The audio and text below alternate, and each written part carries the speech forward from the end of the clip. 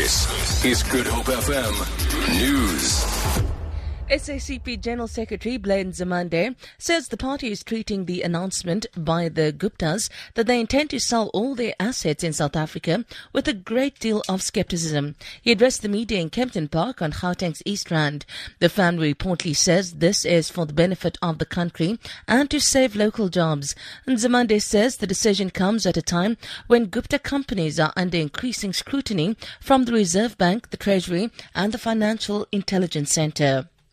Ousted ANC Mayor of Johannesburg, Parks Tau, plans to launch a civil case against his DA successor, Herman Mashaba, over alleged remarks he made about ANC women in senior executive positions. According to reports, Tau claims Mashaba said the women prostitute themselves to be in top posts. The former mayor says Mashaba has no respect for women. Tau says the ANC will approach the Commission on Gender Equality. Gabon's President Ali Bongo and his main rival Jean Ping have both claimed victory after yesterday's presidential election. The two sides have also accused each other of cheating. Ping told his supporters that he had won the poll and was waiting for the outgoing president to congratulate him. Bongo's team say they are well on their way to a second mandate. The Interior Ministry earlier warned that it was illegal for anybody but the Electoral Commission to declare the results.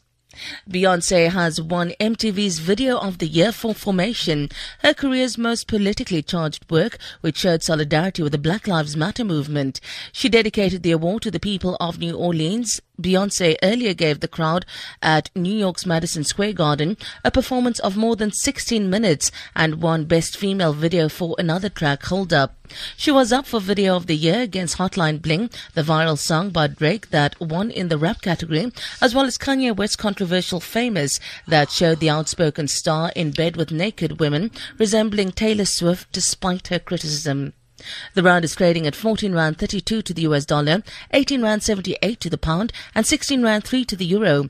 Gold is trading at $1,316 per fine ounce, and the price of Brent crude oil is at $49.40 a barrel. For Good Hope FM News, I'm Sandra Rosenberg.